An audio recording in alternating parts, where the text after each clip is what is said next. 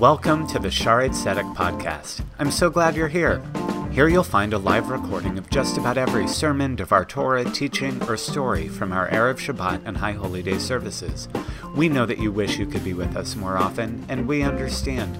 Life getting in the way is not a bad thing. To live Jewishly is to understand that just as important as it is that Judaism happens in the synagogue, it's even more important to live Jewishly in your home and on your way. So here we are, in your home, on your way, maybe even on your morning run. If you ever have any questions or want to continue the discussion, let one of us know, and make sure you check out our live stream and YouTube channel for more ways that Shaarei Tzedek is available to you on demand. Keep an eye on your shofar and email so that when you're able, you can be with us as well. Looking forward to seeing you soon. So, on the subject of Israel, which I'm sure we are well acquainted at this point in the evening, I wanted to share for a moment the time in my life where I felt the most Israeli.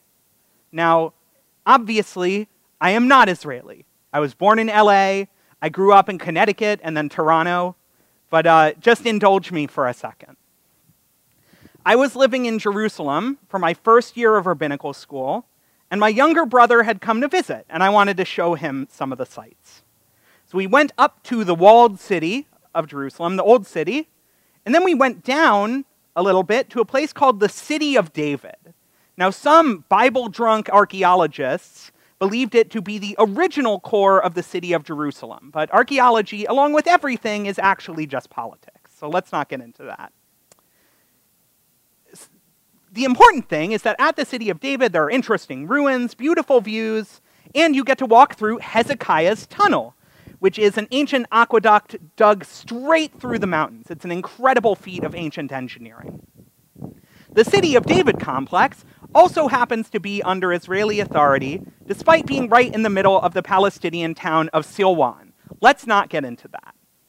Regardless, we spent a little bit of time there, and then when we were done, it was a hot day, and we were too tired to walk back to my apartment on Rehov Lincoln. And yes, it is named after the American president, Abraham Lincoln. That's how they pronounce it there. It's right down the street from Rehov, Washington. So we decided to take a cab. So we hail one, and the taxi driver offers to drive us there for 70 shekels. Now, I'm not a sucker, okay? First off, anyone who's been in Israel long enough knows that you never take a deal from a taxi driver. You always use the meter, okay? And second off, I figured that getting back to my place was a 50 shekel drive tops. So I tell him, lo, bamoneh, which means no way, use the meter. And he keeps trying to get us to take the deal. He's trying to sweet talk us. And I keep saying, no. I'm insistent. This is the most insistent anyone may have ever seen me, I think.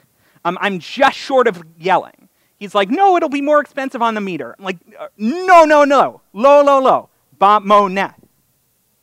So the driver relents eventually, and he grumbles the whole drive back to the apartment. And the meter slowly ticks up until we get back to my apartment, and I look at that meter, and I am filled with the smuggest sense of pride I have ever felt in my life. What does it say on that meter? 49 shekels. So I hand the driver his money, with a tip, because it's always good to tip. He gives us an unspeakable hand gesture out the window of the taxi as we leave, and then we go back up to my apartment. So this experience, I'm not sharing it to perpetuate the stereotype of the gruff, aggressive Israeli. That's not why. But in my mind, it speaks to the wonder and complexity of the city of Jerusalem, and indeed, Israel as a whole. So as we've said, Tuesday to Thursday, we commemorated Yom HaZikaron, Israel's Memorial Day, and Yom HaAtzmaut, Israel's Independence Day, one right after the other. It is characterized by this mingling of sadness and joy, of religious and secular, of peace and politics, as did my experience with this taxi driver. We visited an ancient holy city, which is a tourist site built in a Palestinian town, And then we yelled at an Israeli taxi driver who thought that they would be able to scam a stupid American. I felt close to Israeli in that moment because Jerusalem was no longer this perfect, idealized place for me. It was real, it was lived in, it was complex, and it was mine. So one unique characteristic of the city of Jerusalem is linguistic. Yerushalayim, its Hebrew name, is actually a plural word. Why is this? There are all kinds of traditional explanations. But it boils down to the idea that the Jewish imagination holds two Jerusalems in the same thought. There's Jerusalem Shel Mala, the heavenly Jerusalem, the city on high, the holiest place on earth, solely under God's dominion. And there's Jerusalem Shel Mata, the earthly Jerusalem, the city assailed by conquerors for millennia, and a city where traffic is miserable, the taxes are too high, and it smells like sewage at least one day a week for no reason. Jerusalem is many different places at once. The walled old city and the skyscraper-crusted new city. Israeli West Jerusalem, Palestinian East Jerusalem, secular suburbs, and ultra-Orthodox enclaves. Like Israel itself, the city is strange and confusing and wonderful. Living within those gray spaces, a world in between, made it one of the most impactful years of my life. So I wanted to share two pieces of my year in Jerusalem to show what I mean. So the first one is about two things. Two of my favorite restaurants in Jerusalem, which were in two wildly different places, very rarely visited by Reform Rabbinical students at the Hebrew Union College. The first is Hadar Geula, which literally means the beauty of redemption, which was a cafeteria in Mea She'arim, one of Jerusalem's most strict ultra-Orthodox neighborhoods.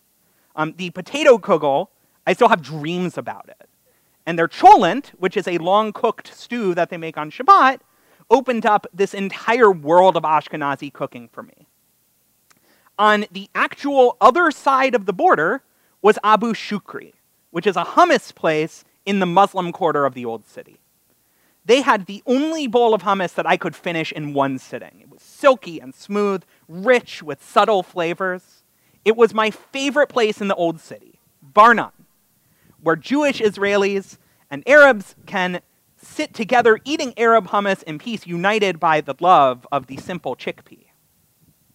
Last story, a little bit different. Living in Jerusalem was wonderful and nourishing, but we also had our fair share of hurt. During our year in Israel, a series of events began, which Wikipedia kind of calls the 2015 to 2016 wave of violence in the Israeli-Palestinian conflict, which is a mouthful. We called it the stabbing intifada. So unlike the first and second intifadas, which were marked by bombings, this year was punctuated by lone wolf stabbing attacks, seemingly at random.